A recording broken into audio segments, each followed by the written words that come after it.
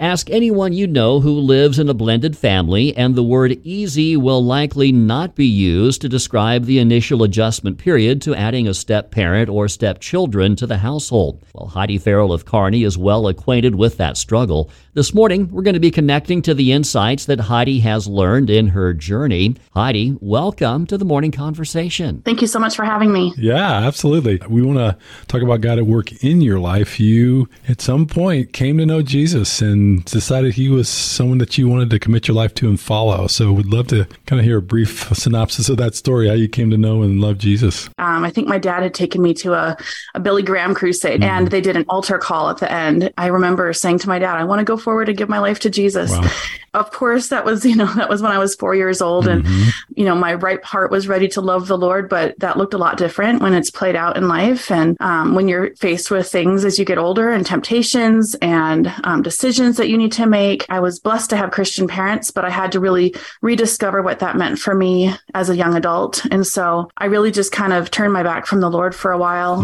But when I decided to come back to him, it was after really questioning people who I trusted, people who I knew had a solid foundation. I could go to them and say, so explain this to me and explain that to me. And I really was hungry to hear the truth as an individual. And I'm so grateful my parents instilled a solid foundation in me, because even when I had my back turned from the Lord, I had never lost the part of me that feared the Lord, that respected the Lord, who knew there was a God bigger than me. And I still believe that he protected me from situations. So for parents out there whose children are wayward or going off on their own path for a while, don't give up on them, because the faith and the foundation that you've instilled in them, it does have a part in who they are. Yeah. It does play a part in the conscience. And you said you talked to people around you that you trusted. Was that partly your parents or was it other people? It was partly my parents. I was doing a master's in music actually in Germany.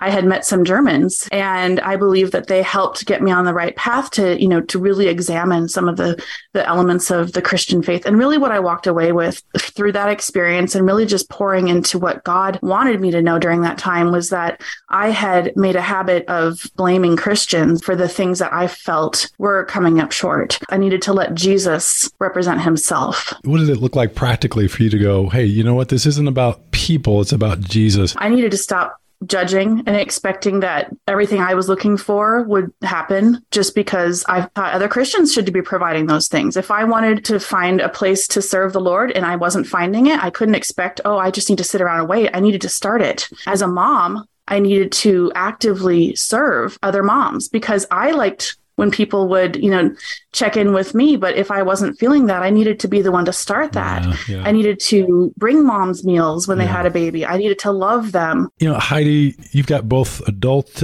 children, you got children at home, you homeschool. How did you God work in your life to lead you to start in helping to start the Kearney Community Moms? Like you got lots that you're doing. So it started with a MOPS group that we used to have in Kearney, which was wonderful. And it was a way that I could jump in. MOPS stands for? It stands for Mothers of Preschoolers, but MOPS International is not just for mothers of preschools. It's for moms of kids of all ages. Anyway, we had that ministry in Kearney for a while, and it just developed into the Kearney Community Moms Group. New Life Church in Kearney has opened their doors to us being able to host in there. Now we're doing once a month. We are able to offer free childcare, which is important for moms, especially if they don't have a partner at home who can take care of the kids, or maybe their partner's at work. So we are able to really pour into these moms with devotions, with speakers, with snacks, with childcare, with door prizes and all those things. So that's been a really neat way to practically pour into the moms in our community. Yeah. So what are you excited about right now with the Kearney Community Moms? What's going on? What do you see God doing? What are you pumped about? We have been really blessed to see the growth in this community through just new moms showing up, continued, repeat moms coming back. Our speakers are incredible. Every single one of them has something different to share. Some of our speakers are secular. Some of them are Bible-based. We try to offer a multitude of different topics and things for moms of all ages and stages and for all faith backgrounds. And we even welcome moms who have never stepped inside a church before. We want everybody to feel welcome. We just have an attitude of respect among our differences.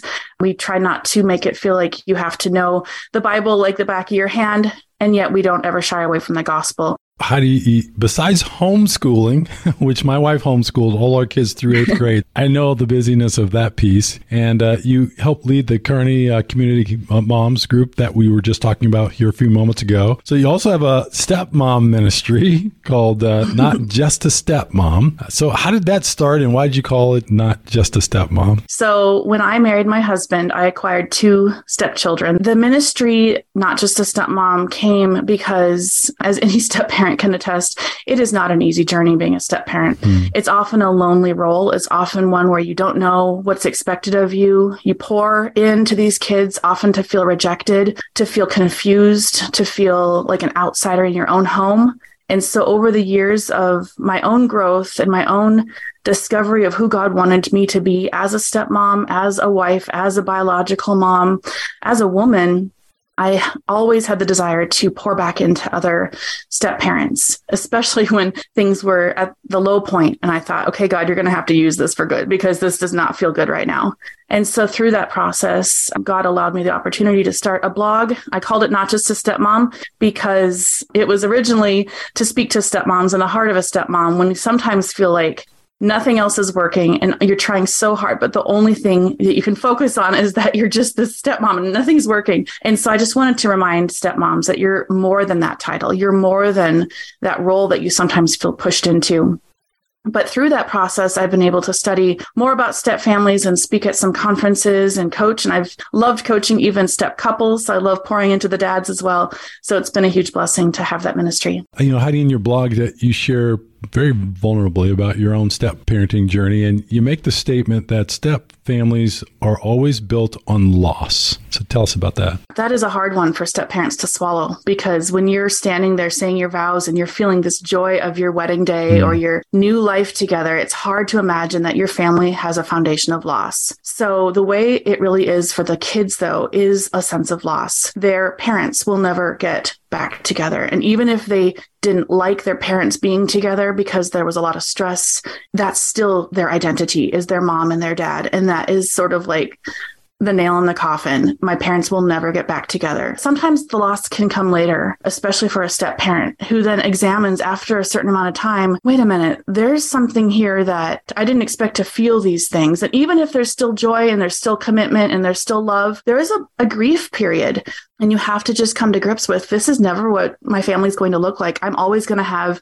the influence of another adult in my home. Even if the biological mom or dad isn't living in the home, there's always that influence. My stepkids are always going to grapple with feelings of loyalty and feeling that pressure of who can I love, who should I not love. There's a lot of emotions that you don't expect when you are at the very beginning of this hopeful new beginning of this relationship. So Heidi, how do we process that? I mean, any other thoughts that you have as far as, you know, dealing with and helping to kind of manage that reality? Absolutely. As a Christian, we can always come before the Lord. And I think it's helpful to just be real.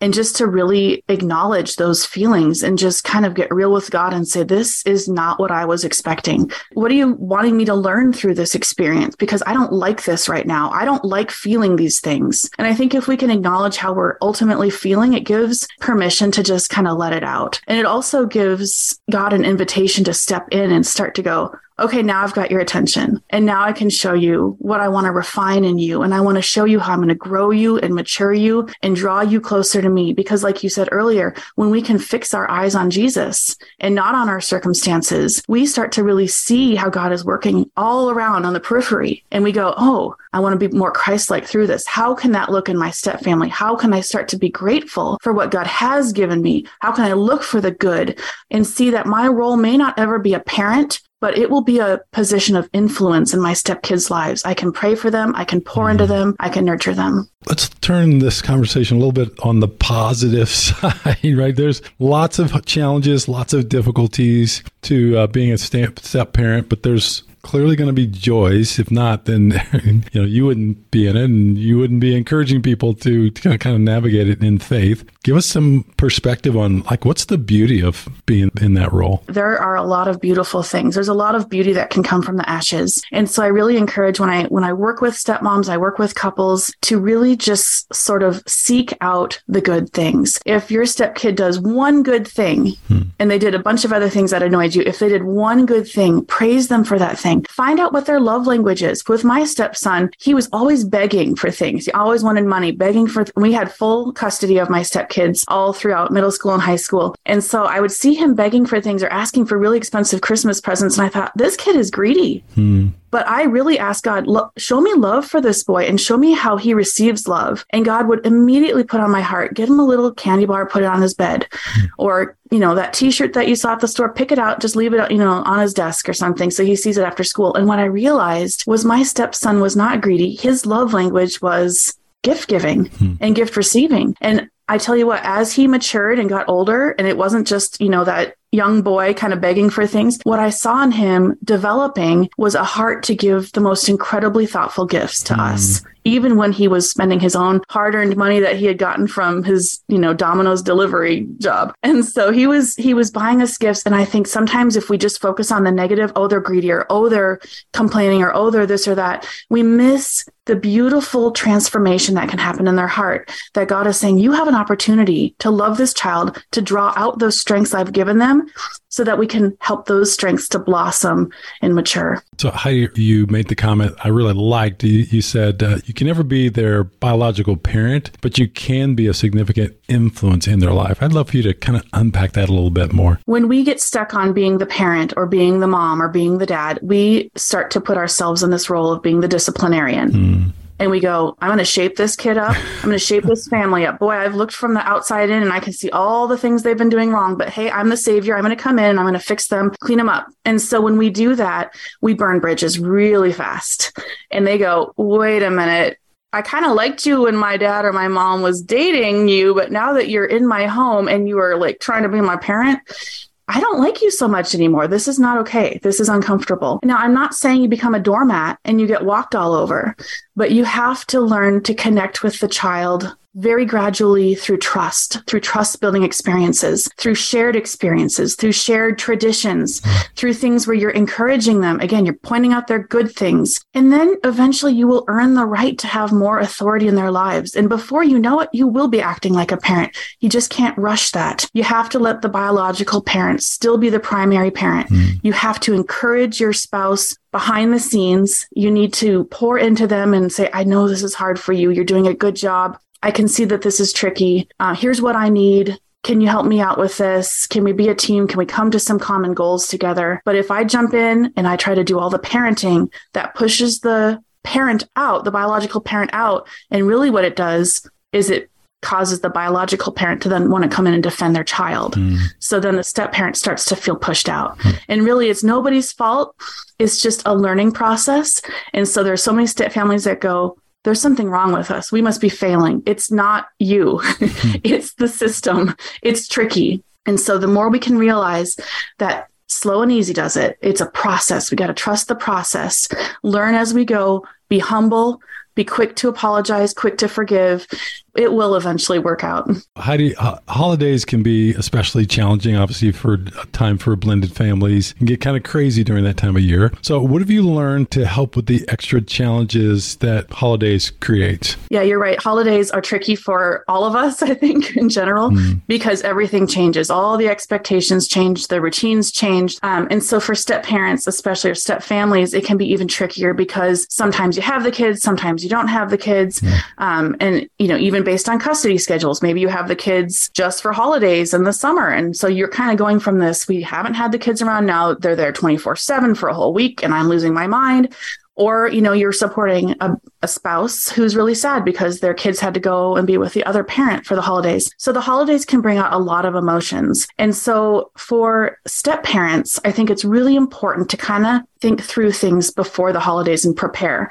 It's important to really just kind of be intentional about what you think you're going to need and really to communicate that with your spouse or your partner before the holidays. For example, if you're not sure if you're going to have any time by yourself and you need a little time to recharge, it's important to have maybe a code word for, hey, I just need to go to the bedroom by myself for a little while, or I just need to go for a walk or a drive. And that will just give kind of that, okay, I can breathe. I can kind of pray about this. I can kind of scream at the steering wheel, whatever I need to do to get it all out. Or maybe there needs to be a code word to go meet with your spouse or partner privately so that you can talk things out so there's not this tension or resentment building. So I think it's really important, first of all, to set the expectations for the holidays by communicating about what you think your needs are going to be.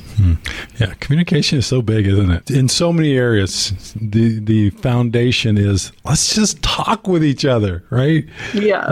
Let's not pretend it's not there. Let's not try to cover it over. Let's not try to skirt the issue. Like as challenging as it may be to dive into the issue, let's dive in because that's the only pathway towards health and just kind of righting the ship.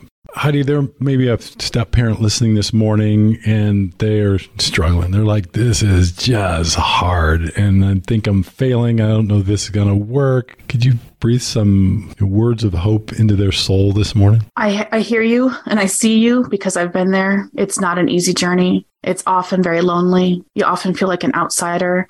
If that's you in this moment, don't worry. There's hope for you. God has a plan for you. The Bible tells us that if we fix our eyes on Jesus, he's the author and perfecter of our faith. He has not made a mistake. He has called us to do something that might be hard, but he has a plan to make it beautiful. And even if that means we have to be refined in the process, and even if that means we have to learn some hard lessons about ourselves or about our family, God has a plan and he will use that for good. I think it's so important as a step parent or as a step couple to be willing to ask for help. And to ask for help is a sign of we really want to show that we're humble. We want to improve. There's nothing wrong with seeking help and finding ways to sort of get through this. There is hope once you can really just learn what works and what doesn't.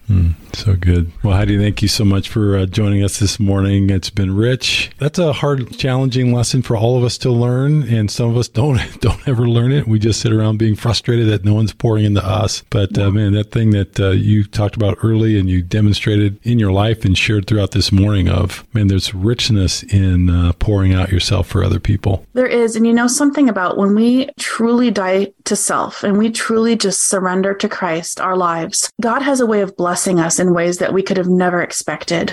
You know, we look at the situation now, we have to realize now is not forever. We are investing. We're putting coins in the piggy bank of our kids' lives, our stepkids' lives, or the lives of people around us that we may not get a thank you right now. They may not say thank you when they're young and when they're torn between wanting what they want and, you know, that they want you to say yes to everything now, but they understand that you are doing the hard thing and they get that. Over time, they do. And you know what? Even if your kids or stepkids never say thank you, God will say, well done, good and faithful servant, when we get to heaven someday. Well, Heidi, our time with you has been so rich this morning. Thank you very much for being so open about this topic that is relatable to so many in the MyBridge family. Your perspective and your insight has really been helpful. And thank you for sharing your morning with us today. Thank you so much.